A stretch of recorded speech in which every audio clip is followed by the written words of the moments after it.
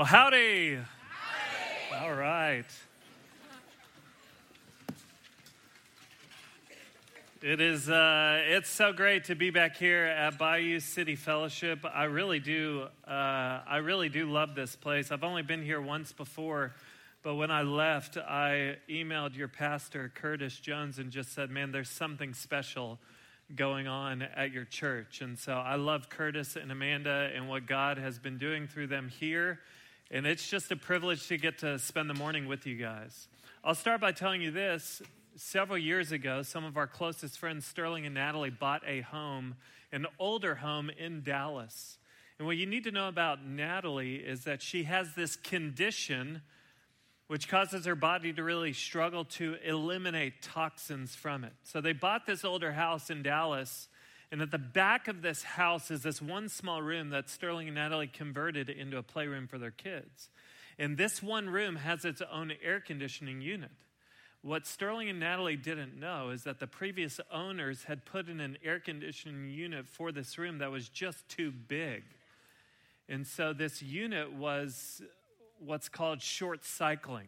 And I don't know all the ins and outs of it, but it was basically overproducing. And so moisture was developing on the coils inside of the unit, and it didn't have enough time to evaporate, and so mold was growing inside of this unit without Sterling and Natalie knowing it. So just think what was happening.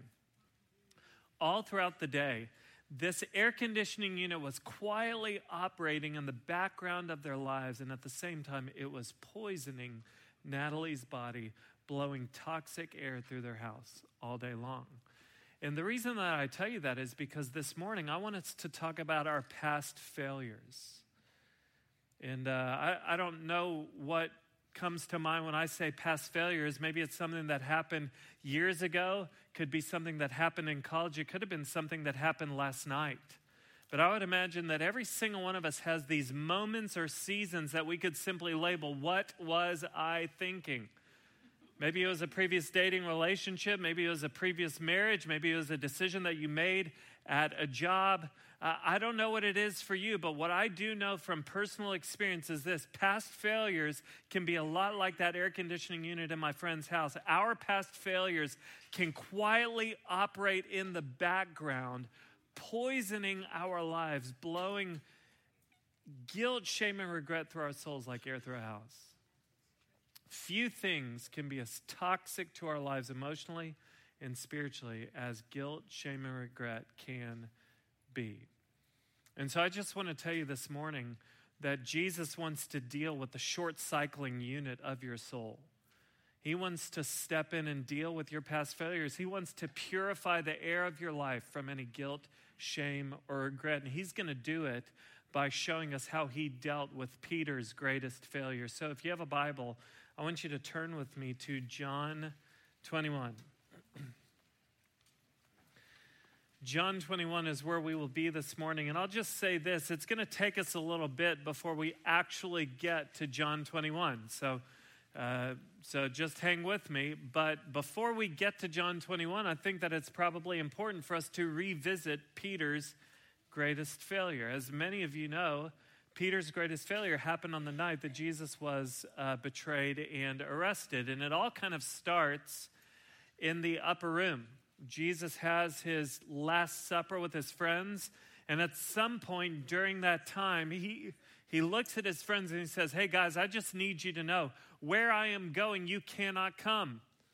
And right after he says that, the soundtrack to the movie Braveheart begins to play, and Peter steps up and responds to Jesus with this very noble and heroic sounding response. He says this in John 13:37. He says, Lord, why can I not follow you? I will lay down my life for you. Can you imagine being Peter and making that statement? You can't make that statement and not feel like the man, all right? The other 11 disciples are over there stuffing their faces with hummus, and here's Peter saying, Jesus, I am willing to lay down my life for you. But Peter's barely finished, and you can practically hear the record scratch. The Braveheart soundtrack is halted abruptly, and Jesus just intervenes and fills Peter in on reality. He tells Peter this, will you lay down your life for me? Truly, truly, I say to you, the rooster will not crow till you have denied me 3 times. He just says, Peter, I want you to know you are just moments away from the greatest failure of your life. And Luke chapter 2 actually puts us there. Let me just share with you Peter's greatest failure. It says this in Luke 22. Then they seized him, that's referring to Jesus. They seized Jesus and led him away, bringing him into the high priest's house. And Peter was following at a distance. And when they had kindled a fire in the middle of the courtyard and sat down together, Peter sat down among them. Then a servant girl, seeing him as he sat in the light and looking closely at him, said, This man also was with him. But he denied it, saying, Woman, I do not know him. And a little later, someone else saw him and said, You also are one of them. But Peter said, Man, I am not. And after an interval of about an hour, still another insisted, saying, Certainly this man also was with him, for he too is a Galilean. But Peter said, Man, I do not know what you are talking about. And immediately, while he was still speaking, the rooster crowed. So Peter follows Jesus at a distance, and then he sits down around a charcoal fire and proceeds to do exactly what Jesus said he would do. 3 different times in 3 different ways, Peter declares, I do not know Jesus Christ. And this is pretty significant because Peter was one of the 12, which means Peter was handpicked by Jesus. Peter had the privilege of spending every moment of every day for 3 years with Jesus. That means that he had pillow talk with Jesus. He had front row seats to all of Jesus' messages and all of Jesus' miracles. Peter was one of only 3 people who got to behold the transfiguration of Christ. And in a moment in time, Peter does exactly what Jesus said he would do. And he denied him 3 different times. Let's just be clear. This is a massive failure for Peter, one of the 12, to deny the Son of God, not once, not twice, but 3 different times. This is a massive failure. The darkness of this failure is extremely thick. And now let me take you to the worst moment in Peter's life. It says this in Luke 22. And the Lord turned and looked at Peter, and Peter remembered the saying of the Lord, how he had said to him, Before the rooster crows today, you will deny me 3 times. And he went out and wept bitterly. Can you just imagine this moment? Peter denies Jesus for a 3rd time, the rooster crows, and then somehow, supernaturally, Peter's eyes meet Jesus' eyes. And in that moment, Jesus' eyes are like smelling salts are to a boxer.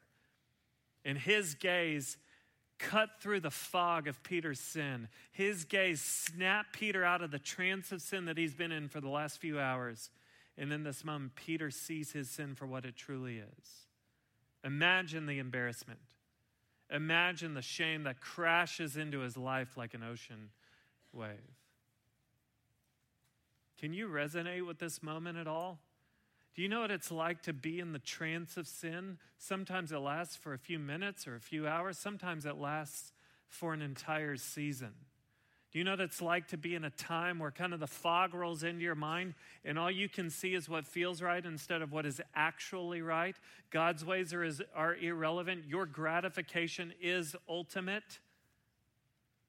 And you live in this period of time, this trance of sin, but then something happens where Jesus kind of cuts through the fog. He steps into your trance of sin. His light cuts through, pierces through the darkness of your life. And in that moment, the fog kind of dissipates and you are left looking at your sin and you see your sin for what it truly is. And in that moment, when you see your sin for what it truly is, guilt, shame, and regret fill your life. I just need you to know, and I hope that you don't miss this, that the normal and natural response to seeing your sin for what it truly is the normal natural response is guilt, shame, and regret. And it is actually the kindness of God for you to experience temporary guilt, shame, and regret. Because temporary guilt, shame, and regret over your sin can move you back towards Jesus. And when you experience temporary guilt, shame, and regret, it can remind you of your need for Jesus to be Savior and forgiver and healer and restorer. That is not what I'm talking about this morning. I'm not talking about the times where guilt, shame, and regret move you back towards Jesus. What I'm talking about are the times when that which must always be temporary actually becomes permanent. I'm talking about what happens when guilt, shame, and regret move into our lives and make themselves at home. That's what I'm talking about this morning. And I just want you to know that this talk for me is very personal. It is. Before I dated and married my wife several years ago, I was in just a really unhealthy relationship. I think I could categorize the relationship as an extended season where I did what felt right instead of what I knew to be right. And because of that, it was just packed full of insecurity and impurity and drama. And at the time that I was in that relationship, I was actually interning at a church working with high school students. And so I was just living in the midst of hypocrisy, telling high school students to do one thing, but living a completely different way. And finally, God intervened. And he put some strong men in my life who just stepped in and helped me get out of the relationship. And when that happened, it's as if Jesus cut through the fog of sin in my life. He snapped me out of the trance of sin I had been in for a long period of time. And I finally saw my sin for what it was. And when I saw my sin for what it was, I saw the hypocrisy. I saw how it didn't make sense that I was investing in high school students while living a way that was contrary to what God required of me. And in that moment, when I saw my sin for what it was, I felt the dryness in my relationship with the Lord, because you can't run towards sin and run toward Jesus at the same time. To move towards sin is to move away from Jesus. And so I felt that interruption in our fellowship and intimacy. And then I saw the impact that my choices were having on this girl that I had been dating. When I saw my sin for what it was, man, guilt, shame, and regret filled my soul. But instead of those things being temporary, they became permanent. They moved in and they made themselves at home in my life. And it really poisoned the air of my life. I'll never forget, I was so embarrassed to go back to that church or to see people from that church that I'd been interning at, because I believe that when they saw me, they saw my failure. See, that's what past failures, that's what guilt, shame, and regret will do, is it will distort your identity. It will lead you to believe that what you've done is now in some way who you are. I don't know if you've ever experienced that before, where you have bought into the lie that what you've done is now who you are. It's your identity. I remember after a period of healing, I became a youth pastor at a church in Austin. And I just felt so unqualified being in that position. I felt so unusable because of my past. See, that's what guilt, shame, and regret will do. It will lead you to believe that God can't use you and that he doesn't want to use you. You're damaged. I remember when I started dating my wife, I just felt so undeserving of a good gift from God, because that's what guilt, shame, and regret will do. They will lead you to believe that you are unworthy of anything good from God. And I just remember wanting time to pass by quickly between my present and my past failure, because I believed that the further I got away from my past, then the more Jesus would like me. See, I didn't question if Jesus loved me. I knew that he loved me. I grew up singing the song, Jesus loves me, this I knew. I knew that. I was programmed to know that. But I questioned if he actually liked me. And so I believe that the further I got away from my past, then the more that he would like me. Can you resonate with this at all? I need you to know that past failures that lead to guilt, shame, and regret, guilt, shame, and regret can be toxic to your soul. They will poison your thoughts, your feelings, your actions, your identity, your security, your worth, your relationship with God, your relationships with others, and your ministry.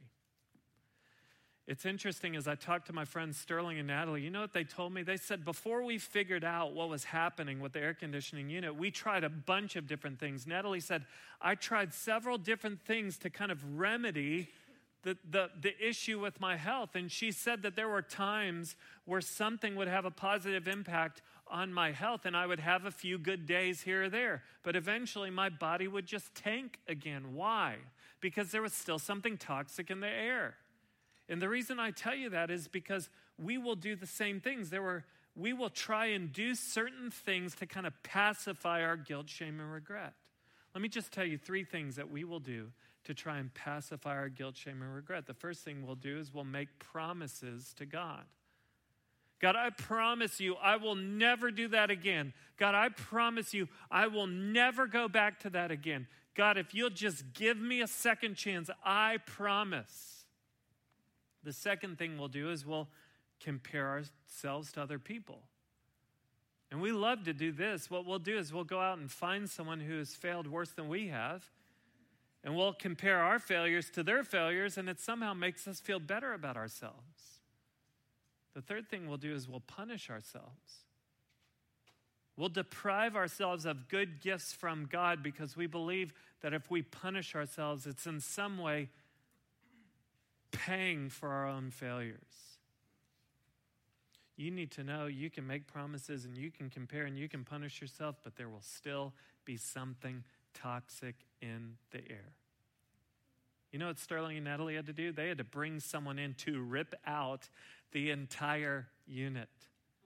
And this morning, Jesus wants to do the same thing. He wants to step in and just rip out the unit that is blowing guilt, shame, and regret through your soul.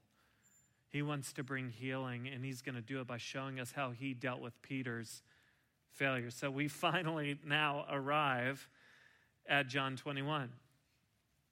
And let me read you verses 1 through 8, which is just going to kind of set the scene for us. It says this. It says, after this, Jesus revealed himself again to the disciples by the Sea of Tiberias, and he revealed himself in this way. Simon Peter, Thomas called the twin, Nathanael of Cana in Galilee, and the sons of Zebedee, and 2 others of his disciples were together. Simon Peter said to them, I'm going fishing. They said to him, we'll go with you. They went out, got into the boat, but that night they caught nothing. Just as day was breaking, Jesus stood on the shore, yet the disciples did not know that it was Jesus. Jesus said to them, children, do you have any fish? They answered him, no. Can you just hear that no? And how depressing. Okay, anyway, let's keep going. He said to them, cast the net on the right side of the boat, and you will find some. So they cast it, and now they were not able to haul it in because of the quantity of fish. That disciple whom Jesus loved therefore said to Peter, it is the Lord. When Simon Peter heard that it was the Lord, he put on his outer garment, for he was stripped for work, and threw himself into the sea. The other disciples came in the boat, dragging the net full of fish, for they were not far from the land, but about 100 yards off. So here's what you need to know. After Jesus rose from the dead, there was a period of 40 days in which he appeared at different times to different people. This is one of those moments where he appears to his disciples. And what I want you to know is anytime Jesus showed up to people during this 40-day period, he always had a killer entrance. Like Jesus knew how to make an entrance. For example, there was this time where his 11 friends were in a locked room. And Jesus just appears and is like, peace be with you. Like, that's a great entrance. That is an incredible entrance. So in this particular situation, he just walks along the sea. He's like, children, have you caught any fish? And they haven't. If I was in the boat, I'd be like, who's the dead man asking if we've caught any fish? He says, you haven't caught any fish? Okay, fine. Put your net on the other side of the boat. They do, and they catch 153 fish. They realize it's Jesus. Peter pulls a Forrest Gump. He's like, Lieutenant Dan, and he just goes in the water, and he just starts swimming for shore. And now watch. That's so dumb. Okay, here we go. Watch what happens. You need to know anytime Jesus showed up during these 40 days, he always appeared for a specific purpose. He appears at this moment to deal with Peter's past failure. Watch how it happens. Verse 9. When they got out on land, they saw a charcoal fire in place with fish laid out on it and bread. Jesus said to them, "Bring some of the fish that you've just caught." So Simon Peter went aboard and hauled the net ashore full of large fish, 153 of them. And although there were so many, the net was not torn. Jesus said to them, "Come and have breakfast." Now skip down to verse 15. When they had finished breakfast, Jesus said to Simon Peter, "Simon, son of John, do you love me more than these?" He said to him, "Yes, Lord, you know that I love you." He said to him, "Feed my lambs." He said to him a second time, "Simon, son of John, do you love me?" He said to him, "Yes, Lord, you know that I love you." He said to him, "Tend my sheep." He said to him the third time, "Simon, son of John, do you love me?" Peter was grieved because he said to him the third time, "Do you love me?" And he said to him, "Lord, you know everything. You know that I love you." Jesus said to him, "Feed my sheep. Truly, truly, I say to you, when you were young, you used to dress yourself and walk wherever you wanted. But when you are old, you will stretch out your hands, and another will dress you and carry you where you do not want to go." This he said to show by what kind of death he was to glorify God. And after saying this, he said to him, "Follow me." Now, all eyes on me right now, because I don't want you to miss what's happening, okay? Where did Peter's greatest failure take place? It took place around a charcoal fire. Where does Jesus bring Peter now? He brings him to another charcoal fire. On the night of Peter's greatest failure, he sat down around a charcoal fire with strangers, and 3 different times in 3 different ways he denied knowing Jesus. On this morning in John 21, Jesus brings Peter to another charcoal fire. This time he's surrounded by friends, and Jesus asks him the same question 3 different times. And with each response, Peter replaces one denial with an affirmation of his love for Jesus. Do you see what Jesus is doing here? He's hitting the reset button on Peter's life.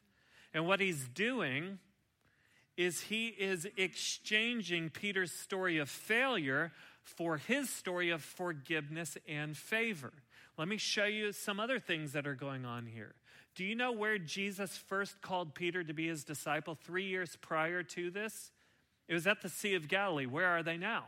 They're at the Sea of Tiberias, which is another name for the Sea of Galilee. Do you know what Peter spent all night doing the night before Jesus called him to be his disciple? Well, Peter stayed up all night fishing and he caught nothing. And then when Jesus showed up, he told him to put his net on the other side of the boat, and he did, and caught so much fish that his nets began to tear. It's almost the same thing that happens right here, except that this time their nets don't tear. Do you know what name Jesus used for Peter 3 years prior when he called Peter to be his disciple? He used the name Simon. It's the same name he uses for Peter right here in John 21.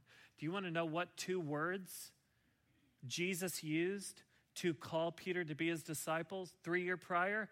It's the same 2 words here, "Follow me." He uses it in verse 19. What's Jesus doing? He's hitting the reset button on Peter's life. He's telling Peter, I still love you. I still have plans for you. I still want to use you. And even more importantly than that, Peter, I still want to be with you.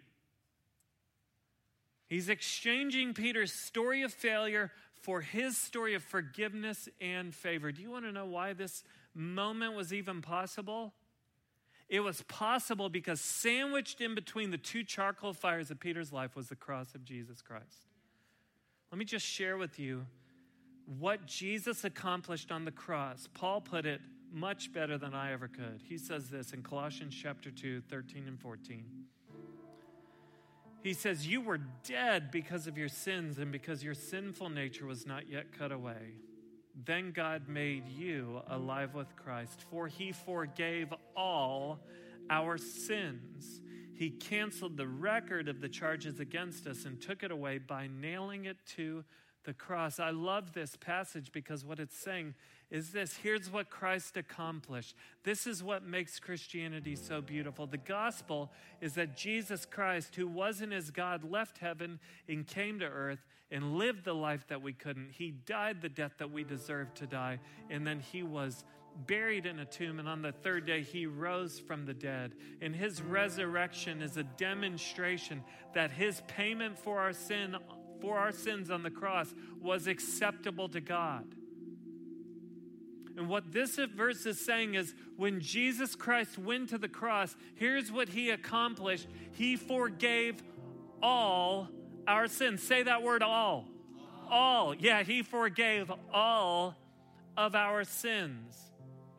That means if you ever find yourself believing that God can forgive some of your sins but is still holding some of your sins against you, you have bought into a lie. That doesn't make sense because he forgave all of your sins. But it goes on and it says that he canceled out the record. When Jesus went to the cross, he didn't go to the cross for specific sins. He went to the cross for entire records of sin. That means Jesus has canceled out the entire record. He's either canceled out the entire record or none of the record. What is it for you? He went and he canceled out your entire record of sin, and it doesn't stop there. It says he took it away. Jesus has removed the entire record of your sin as if it doesn't even exist anymore. You know what? I would imagine that there's people in here, you look at your past, and the reason you deal with guilt, shame, and regret is not because you can't embrace God's forgiveness, it's that you now can't forgive yourself. Yeah, you get the fact that God forgives you, but you just can't let it go for yourself. You need to know that doesn't make sense. If Jesus has removed the entire record, and now your sin, as if it doesn't even exist, he has dealt with it. Then when you refuse to forgive yourself, here's what you're saying. Jesus is saying, I took the record away. And you keep saying, but what about my record? I forgave all of your sins. Yeah, but what about this one sin? He has already dealt with it. He has already taken it away. What if Jesus' message to you is the same message he had for Peter? I'm not done with you. I still love you. I still want to use you. And most of all, I still want to be with you. What if Jesus is saying to you this morning, I want to exchange your story of failure for my story of forgiveness and favor? You want to know why I love Peter? I love Peter because of what happens in the next two verses. After this beautiful moment, watch what happens in verse 20. Peter turned and saw the disciple whom Jesus loved following them, the one who also had leaned back against him during the supper, and had said, Lord, who is it that is going to betray you? When Peter saw him, he said to Jesus, Lord, what about this man? Jesus said to him, if it's my will that he remain until I come, what is that to you? You follow me. And so Peter has this beautiful moment with Jesus where Jesus is like, man, we're good. I've dealt with it, okay? All of your denials have been replaced with affirmations of love. And right after this beautiful moment, what does Peter do? He starts comparing. He screws up again, and Jesus has to be like, hello, McFly, is anybody home? Don't worry about him. You worry about yourself. Follow me. You go read Galatians. Galatians chapter 2, Paul talks about having to rebuke Peter because Peter is out of line. And at the same time, you go read the book of Acts, and what do you see? You see thousands of people coming to know Jesus through the proclamation of the gospel, through the mouth of Peter. You look in Acts chapter 4, and you see Peter in prison, and it says that the Pharisees and scribes knew that he had been with Jesus. I love that. He doesn't need to sit at a fire and for them to ask the question, were you with Jesus? No, they look at him, they're like, it's clear. He has been with Jesus. And then I love the way that Peter dies. That sounds kind of weird, but I really love how Peter died. And Jesus alluded to it right here in John 21, but tradition tells us that Peter was crucified upside down. And the reason that I love that is that it takes us all the way back to where we started in the upper room when the Braveheart soundtrack played. And Peter declared, I will lay down my life for you. In the end, that's exactly what Peter did. He laid down his life for Jesus Christ. And now the beauty is that Peter isn't remembered for his failure. He's remembered for his faithfulness. He's remembered for the forgiveness and favor that Christ put on him after his failure. You want a label for Peter's life? It's this: imperfect but faithful. What a beautiful label for his life. Imperfect but faithful. What if Jesus wants to exchange your story of failure for his story of forgiveness and favor this morning? What if he wants the label for your life to read imperfect but faithful? Here's the great news. Your past doesn't have to determine your present or your future. It doesn't. What you've done is not who you are if you are in Christ. You want to know why I stood up here and shared personal information about my past? I didn't have to do that. Some of y'all probably heard that. It's like, why is he telling? He made the choice to share that. Why did he share that? It's because I don't have a story to hide. I have a story to tell. My past failures are no longer anchors of guilt, shame, and regret that I have to tow around through life. No, my past failures are now trophies of God's grace, his goodness, and his power, and his kindness in my life. What if Jesus wants to trade your story of failure for his story of forgiveness and favor? I'll end this morning by just pointing to the question that Jesus asked Peter 3 different times. I love the question that he asks. His question 3 different times is, do you love me? Here's why I appreciate that question. I appreciate it because Jesus didn't ask Peter, do you promise not to screw up again? Peter knew what was coming in 2 minutes. Jesus knew what was coming in 2 minutes. He knew that he was dealing with an imperfect Peter. So his question wasn't, do you promise to never screw up again? No, his question was, do you love me? Just very simply, Peter, this is a new moment. Do you love me?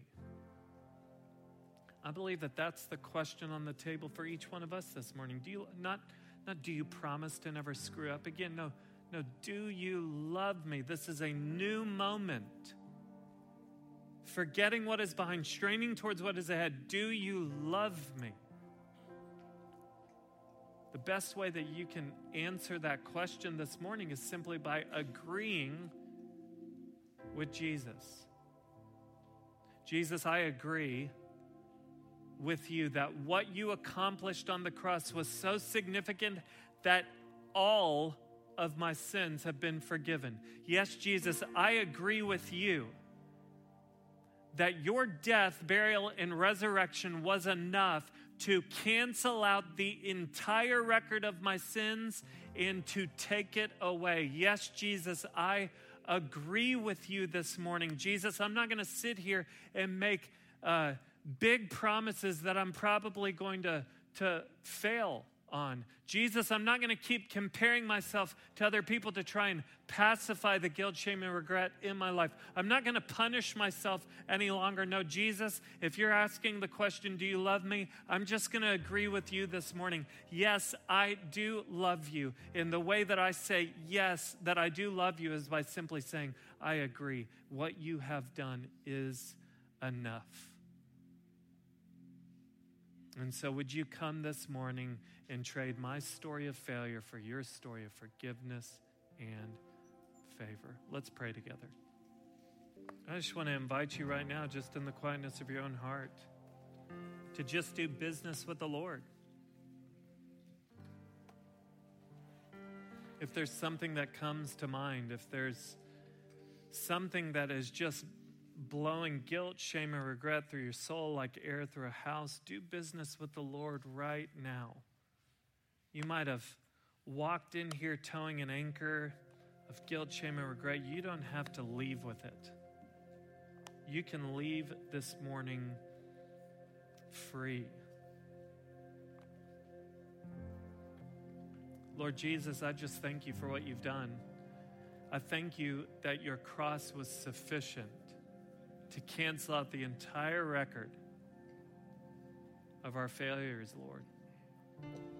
God, I just pray that you'd bring to light anything in our past that is blowing guilt, shame, and regret through our lives. And I pray that you would just completely rip it out of our lives. And God, may we leave here free. May we leave here full of joy, knowing that we don't have stories to hide. We have stories to tell. Because of your grace, your forgiveness in our lives. We need you and we love you. Amen.